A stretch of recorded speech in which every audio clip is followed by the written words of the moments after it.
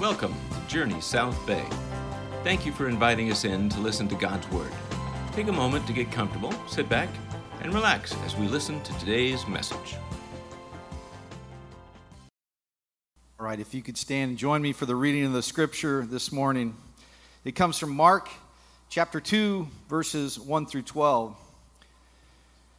And when he returned to Capernaum after some days, it was reported that he was at home, and many were gathered there, so there was no more room, not even at the door. And he was preaching the word to them, and they came bringing him a paralytic carried by 4 men. And when they could not get near him because of the crowd, they removed the roof above him, and when they had made an opening, they let down the bed on which the paralytic lay. And Jesus saw their faith. He said to the paralytic, "Son, your sins are forgiven." Now some of the scribes were sitting there questioning in their hearts, "Why does this man speak like that? He is blaspheming. Who can forgive sins but God alone?" And immediately Jesus, perceiving in his spirit that they had questioned within themselves, said to them, "Why do you question these things in your hearts? Which is easier to say to the paralytic, 'Your sins are forgiven,' or to say, 'Rise up, take up your bed and walk'? But that you may know that the Son of Man has authority on earth to forgive sins," he said to the paralytic, "I say to you, rise, pick up your bed, and go home." And he rose immediately, picked up his bed, went out before them, so that they were all amazed, glorifying God, saying, "We never saw anything like this." Thank you. You may be seated. One of the desires for this church is that you would begin to think of this as a ministry and not a club. And what I mean by that is a club is something that if you're a part of, it exists for its members, and all of the members sort of share the same visions, share the same values, share the same practices, and you have to adopt all those to be a part of it. But a ministry is something that you can be a part of before you share those things. That is, a ministry is something that you can belong to before you believe in what everyone around believe in, all the things that everyone around you believes in. And the way to cultivate that is by making a ministry about Jesus. That no matter where this is the fascinating thing about the Gospels, no matter where you are on the belief plane, whether you have been a part of this your whole life, or whether this is something recent for you, or whether even today this is something strange and brand new for you. When Jesus is put before us, there's something mysterious about him connecting with everybody. And the way he wants to connect with us today, the question that Mark brings about for us is, what does it mean to have faith? What is faith? Here's what faith is. Jesus is going to teach us that faith is deeper than you think. Secondly, it's actually easier than you think. But thirdly, it's actually harder than you may imagine it to be. But fourth, it's more wonderful than you can imagine. First, faith. It's actually deeper than you think. So here's the story. Jesus is having a successful ministry. If you actually go through the entire chapter of Mark 1, there's some amazing ministry where he's healing people, he's casting out demons. It's actually very successful, and the crowds are growing and drawing to him. And we're told here at the beginning of chapter 2 that his ministry is becoming so successful, he's in a room, and he's going to preach, and it's just crowded, and no one else can get to him. And so what people are beginning to understand is that getting around Jesus, being a part, just having peripheral experience with him, is the possibility for something incredible. And here's this paraplegic. Now, a paraplegic in that culture, if you could not walk, you were essentially dead. You couldn't work. Nobody would marry you because you couldn't work, you couldn't provide, and you couldn't provide a future for any kind of family. So he's probably culturally alone, financially alone, sociologically alone, and even maybe spiritually alone because he's unclean. And so what this man probably thought is something that you and I would think all the time, where he says, if I could just get around Jesus, if I could just be with him, then maybe he can heal this. and he could walk. And if I could walk, then I can have a life again. That is, then maybe I could get a job. Then maybe I can have a family. Then maybe I can have children. Then maybe I can have a legacy. And he comes around Jesus with this if only belief. And then what Jesus does is looks at this man who's got an obvious, clearly acute need of an inability to walk. And he looks at him and he says, "Son, your sins are forgiven." Now, for anybody in the room, and especially that man, that had to feel like a tone-deaf claim. Like, Jesus, do you have any idea what's going on in my life? Do you not even know why I'm here?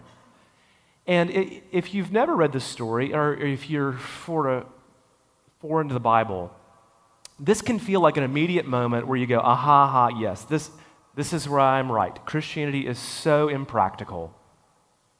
Because this is what God always wants to do. I've got this going on in my life. I've got this pressing thing, and he just wants to talk to me about forgiveness and these kinds of things. Is that what Jesus is doing? No.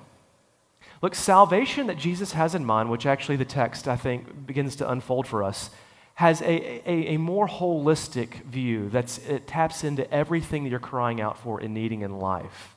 But Jesus is doing something here that you and I have got to pay attention to. It's that what this man does is something that you and I do all the time.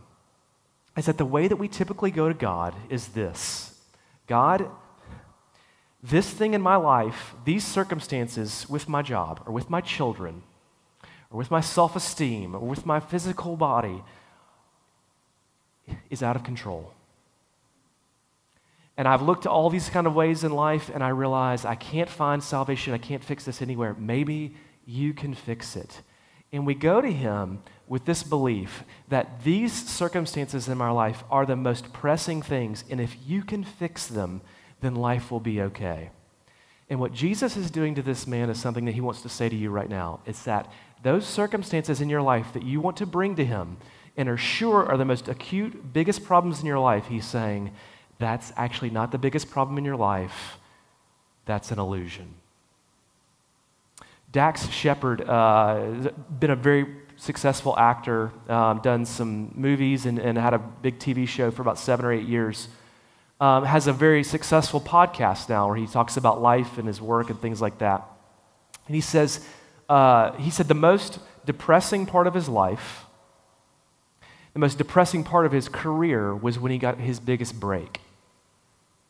And he got a huge movie contract. And he said what was so depressing about it is because he was struggling with drugs and alcohol and depression and these kinds of things, but he always thought, well, when I get that break, then I won't struggle with these things anymore. And here's what he said. He said, being powerless over something is demoralizing. I had everything on paper I wanted, and I was as unhappy as I've ever been. Something really profound was broken. Because up until then, I could say, well, if I had money, I wouldn't need to be drinking and doing drugs like this. If I made it my career, I wouldn't be wanting this. A lot of people go through life saying, I could be happy if. I could know contentment if. Those are illusions that few people get to find out are illusions. I actually got to find out that it's an illusion. And finding out it's an illusion is worse than the circumstance that needed the illusion. Look, there are so many times in life that you have this thing in your life and God does not answer that thing. And we wonder why. And it's because most of the time God is looking at you and saying, that thing is an illusion. And you know what? Because when the illusion is answered and it doesn't solve the problem, you know what you do? You never blame the illusion and you never blame yourself. You always blame the person who could not give you what you thought you most wanted. And what Jesus is teaching the man here is he's saying faith in me is so much deeper than just adding some spirituality to your already ongoing circumstances. What faith is letting me go to the bottom of the heart of your life, to your ultimate desires, and almost claw that out to give you a desire for something that you never even knew that you wanted. But when you get it, you'll realize you cannot live without this. Henry Ford, when was asked one time about inventing the car and how he got this idea, and he said, this didn't come from somebody asking me to do this. He didn't go around and saying, would you like a vehicle that could tow all this stuff, that could travel? He said, I didn't ask people what they needed. I taught them what I needed. If I'd asked them what they needed and wanted, they just would have asked for faster horses. What Jesus is doing with this man is he's saying, you don't know what you need. And what you need is so much deeper than even the ability to walk. And I'm not going to meet that need until I'm your ultimate need. And so what I'm going to do is teach you what your ultimate need is until that thing that you think you need, you don't even need it anymore. See, what faith is in Jesus is actually giving you something you probably don't even want right now, or don't even want to the degree that you think that you need it. And he's always going to press you to say, like, you think this is your ultimate issue in life. It's actually much deeper and much more profound, and there's nothing more pressing in your life right now than to have your sins forgiven. Faith in him is so much deeper than you think. But secondly, it's actually easier than you think. So we're told something a little bit alarming here. It says in verse 8 that Jesus perceived their spirits. Every time I've ever read that, I've thought, man, that would be so helpful in marriage. Just to save so many fights. So Jesus has this ability where he's understanding how people are feeling and what's going on. And then in verse 5, it says these people, they had worked so hard to get their friend to Jesus. And follow this. It says, Jesus looked at their faith and forgave the man his sins. Now, here's what the text says. It doesn't say Jesus saw the faith of the man and Jesus heard the man ask for repentance. It says Jesus saw the faith of his friends and then looked at him and said, your sins are forgiven. Now, we're going to come back to that because I think this is just an incredibly profound thing that Jesus is giving us. But one thing it just teaches us right here is that Jesus is so tender and he is so aggressive to want to show us grace and mercy and forgiveness that sometimes all it takes is him noticing the longing for someone to have their friends experience him that moves his hearts towards them. Look, experiencing the thing that you most need with God does not require you to get 6 months ready. It doesn't require you to even read the Bible beforehand. It doesn't even require you to know anything spiritually, to even know your spiritual needs. It just requires you the simplest thing, to just see him. The great Baptist preacher Charles Spurgeon said this is how he came to faith. He said it was a cold, wintry morning. It was snowing. It was snowing so bad that the church he was going to go to, he couldn't even get to because of the snow. So he went to this church that was even closer. And the minister there couldn't even make it. So some layman got up for the sermon and opened to Isaiah 45 and just read, "Look unto me, and you will be saved." And Spurgeon said, this is what the minister said. He said, "My dear friends, this text says, look." Now, look, and Spurgeon even kind of he said he couldn't even speak well. He didn't even have good English. He said, "Now looking, don't take a deal of pains. It ain't lifting your foot or your finger. It is just look. Well, a man need not go to college to learn to look. You may be the biggest fool, and yet you can look. A man needn't be worth 1,000 years to be able to look. Anyone can look. Even a child can look."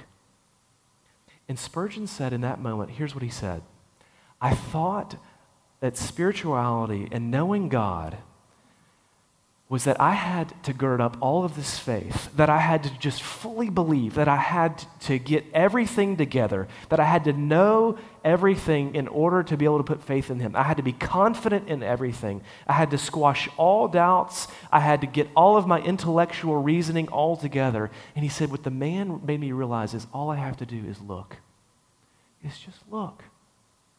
Now, let me apply this in two ways. One, if you're skeptical, you don't know where you are in faith, what this is teaching you is that you don't have to get all the stars aligned in order to know Jesus. This is not eliminate every doubt and then you have faith in him. You just look. You just look at his tenderness. You just look at him longing for you to know him, to the point that your friends longing for that would move his face towards you. If you're a believer, I think it puts this on you. Don't make it harder for anybody else around you to know him than for them just to look. My kids, we love USC football. We were all locked in last night. And it's very fun, and I'm very proud of the fact that we do that together. And you know how I got my kids to be big USC football fans? I sat them all down, and I said, listen, it's either this or you sleep outside. No. I just took them to campus, and they just saw that team. They just saw that stadium. They saw it for themselves. All I had to do was just let them see it. Don't ever make it harder for anybody to know Jesus than just to let them see him. It's so much easier than you think. But thirdly, I think the thing that Jesus is teaching us here is that actually faith is even harder than you imagine. So in verse 9, he gives us this riddle. He says this, why do you question the things that are in your heart? Which is easier to say to the paralytic, your sins are forgiven, or to say, rise up your bed and walk? It's actually a fair question in light of what Jesus is doing here. Is it easier for Jesus to forgive the man, or just to say, rise up and walk? And all of us, to the immediate eye, would go, well, clearly it's harder to rise up, to get a man to rise up and walk. But Jesus actually pokes a hole in that thought. Because the very next thing is he says, so that you may know that the Son of Man has authority to forgive sins. And he looks at the man and says, get up and walk. Now, what's he doing here? What Jesus is trying to say is it's actually harder to forgive sins. And, you begin to tap into this because of the religious leaders' anger and frustration with him. Because why in the world would Jesus say, son, your sins are forgiven? Because he's just met this man. How in the world does Jesus take it upon himself to forgive somebody? I mean, like, if somebody this afternoon comes and just, steals your iPhone, and I just walk up and say, hey, don't worry, I forgave that person. You're just like, what? That has nothing to do with this situation, Alex. Where do you get off thinking you are a part of this equation? Well, if I'm the one who bought you and gave you the iPhone, and I purchased that, and somebody stole it from you, and then I say, hey, I forgive that person, it makes a little bit more sense. And actually, when God says that he forgives somebody who hurt you, what he's saying is everything that happens is I'm an author behind, and the founder and the creator of all things. And it's quite an astounding claim. And when Jesus is making that claim here, that he has the authority to be that, he's making a divine claim that he himself is God, that makes the religious leaders angry, and they call it blasphemy. Now, sidestep the scientific idea of a miracle, and Jesus calling this man to rise up and walk. Imagine his claim where he says, I am God, and I can forgive and I can make people stand up and walk. If that's true, don't you want a God who can enable people to walk and can forgive sins? And if you're a God who can do both, which one's harder? And what Jesus is teaching us is it's actually harder to forgive sins. It's harder for him, and it's actually harder for you. Look, it's harder for him because in order for Jesus to look at this man and get him to walk, it's just a word. Stand up and walk. But for him to forgive sins, Jesus is going to have to lie down for this man to stand up. That in order for him to forgive him, he's going to have to die for him. That when he says, I forgive you, it's not an easy claim. It's not just words that are thrown out there. It's not just words that are just, hey, I forgive you, no big deal. It's actually a claim that says, I will go and do something about this and pay the whole way. And when he makes that, it's not just harder for him, it's actually harder for you. Because what the religious leaders do is they don't, if Jesus had just healed the man, everybody would have been, wow, that's amazing. But when he says your sins are forgiven, they don't say thank you. They say, how dare you? Because what a religious inclination will do is it will always struggle with the reception of forgiveness. Because what forgiveness does is it makes you think there's got to be a catch here. You know, like forgiveness is something that is very difficult to receive because it just strips you of all of your pride. It says you have to come with nothing. You have to come without anything. And almost all of us, especially the more moral and religious you are, don't know how to deal with that. I had a girl who worked for me several years ago.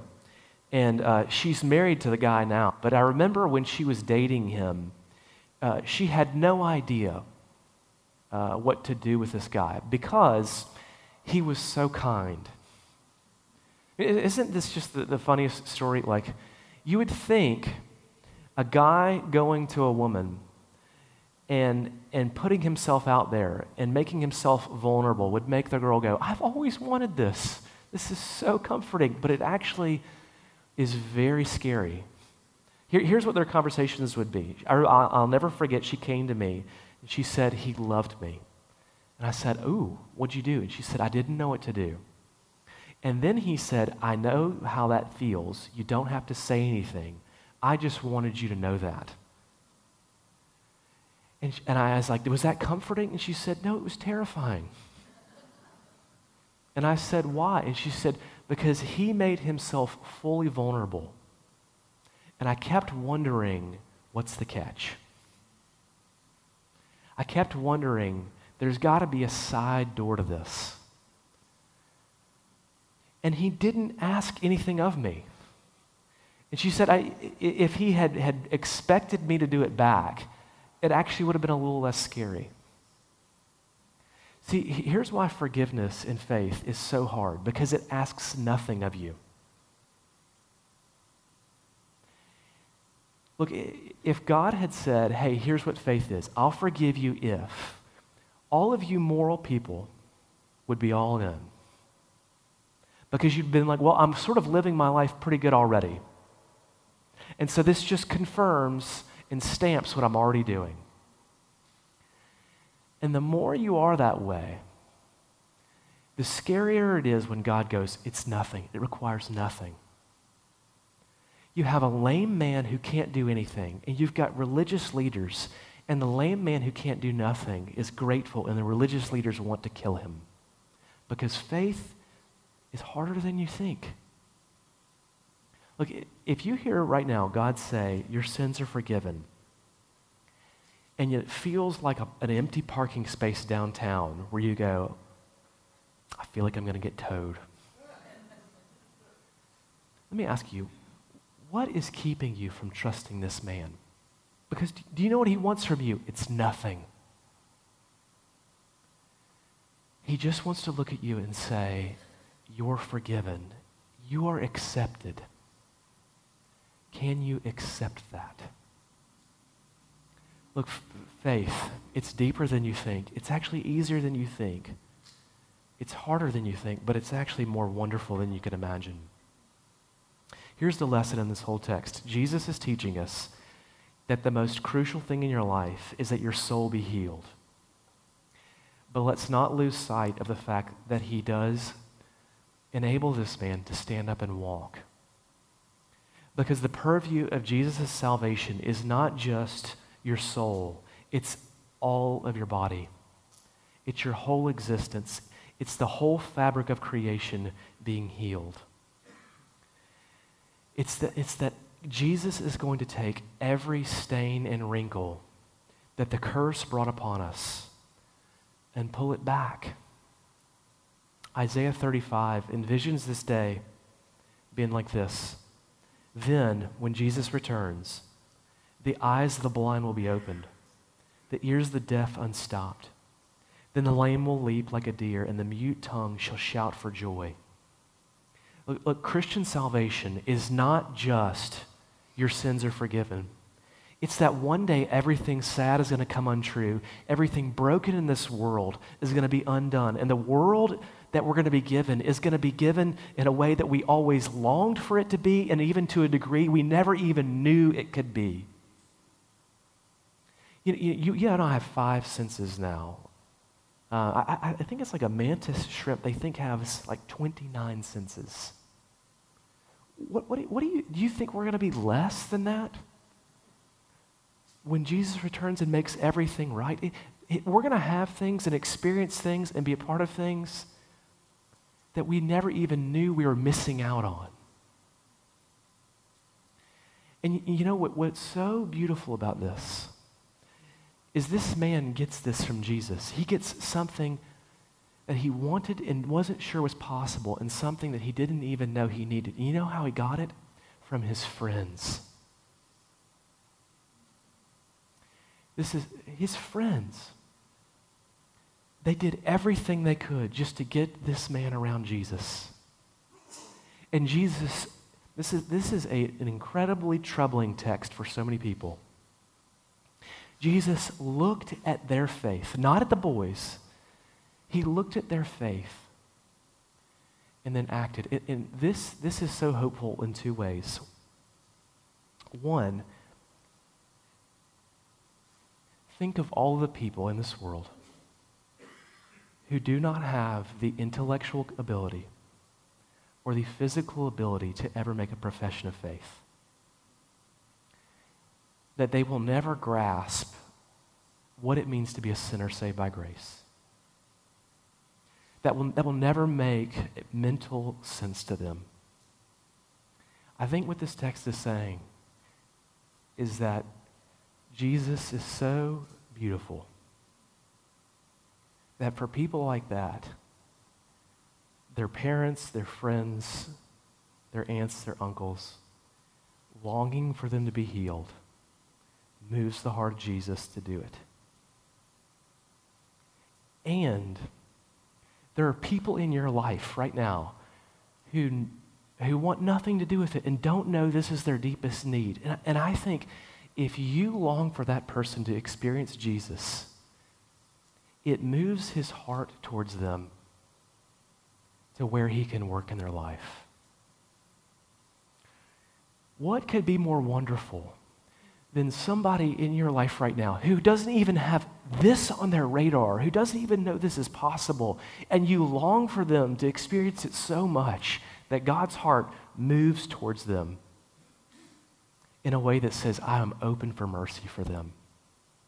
There was a great movie like 20 years ago called The Bucket List with Jack Nicholson and Morgan Freeman. And if you didn't see this movie, it was a fun movie. Jack Nicholson is just this horrible person who's like let money corrupt his life. He's left his family. He's isolated from everybody. He was just rich and kind of walked over everybody. And Morgan family was sort of a happy married man, and they both contract terminal cancer and are stuck together and realize they only have a little bit of time left. And so they decide to spend a lot of their time bonding and going on these adventures together. And in it, a lot of the hate and cynicism that they carried through a lot of their life just begins to melt. And Morgan Freeman dies first. And Jack Nicholson goes into this funeral of all African American people, and he's the only white guy there. He gets up to give part of the eulogy. And here's what he says. He says, "I hope this doesn't sound selfish of me, but the last moments of his life were the best of mine. He saved my life, and he knew it before I did. I'm deeply proud that this man found it worth his while to know me.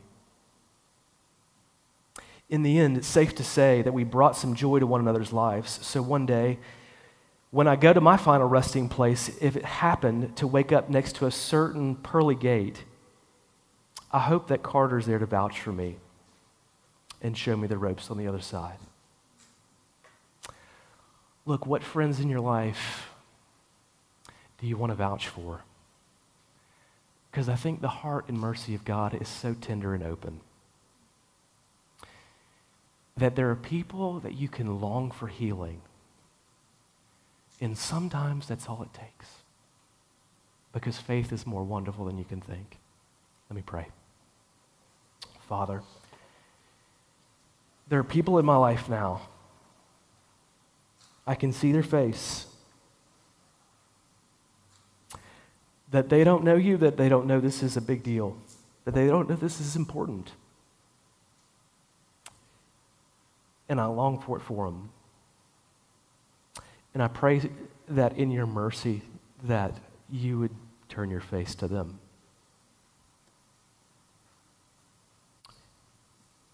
And you would say, "Son, your sins are forgiven." That you would be that tender and beautiful. In Jesus' name, amen. If you enjoyed this message, we invite you to subscribe to the RSS podcast feed. This will let you know when a new message has been posted. You can also look for us on YouTube, Facebook, or Instagram at Journey South Bay. Until next time, God bless.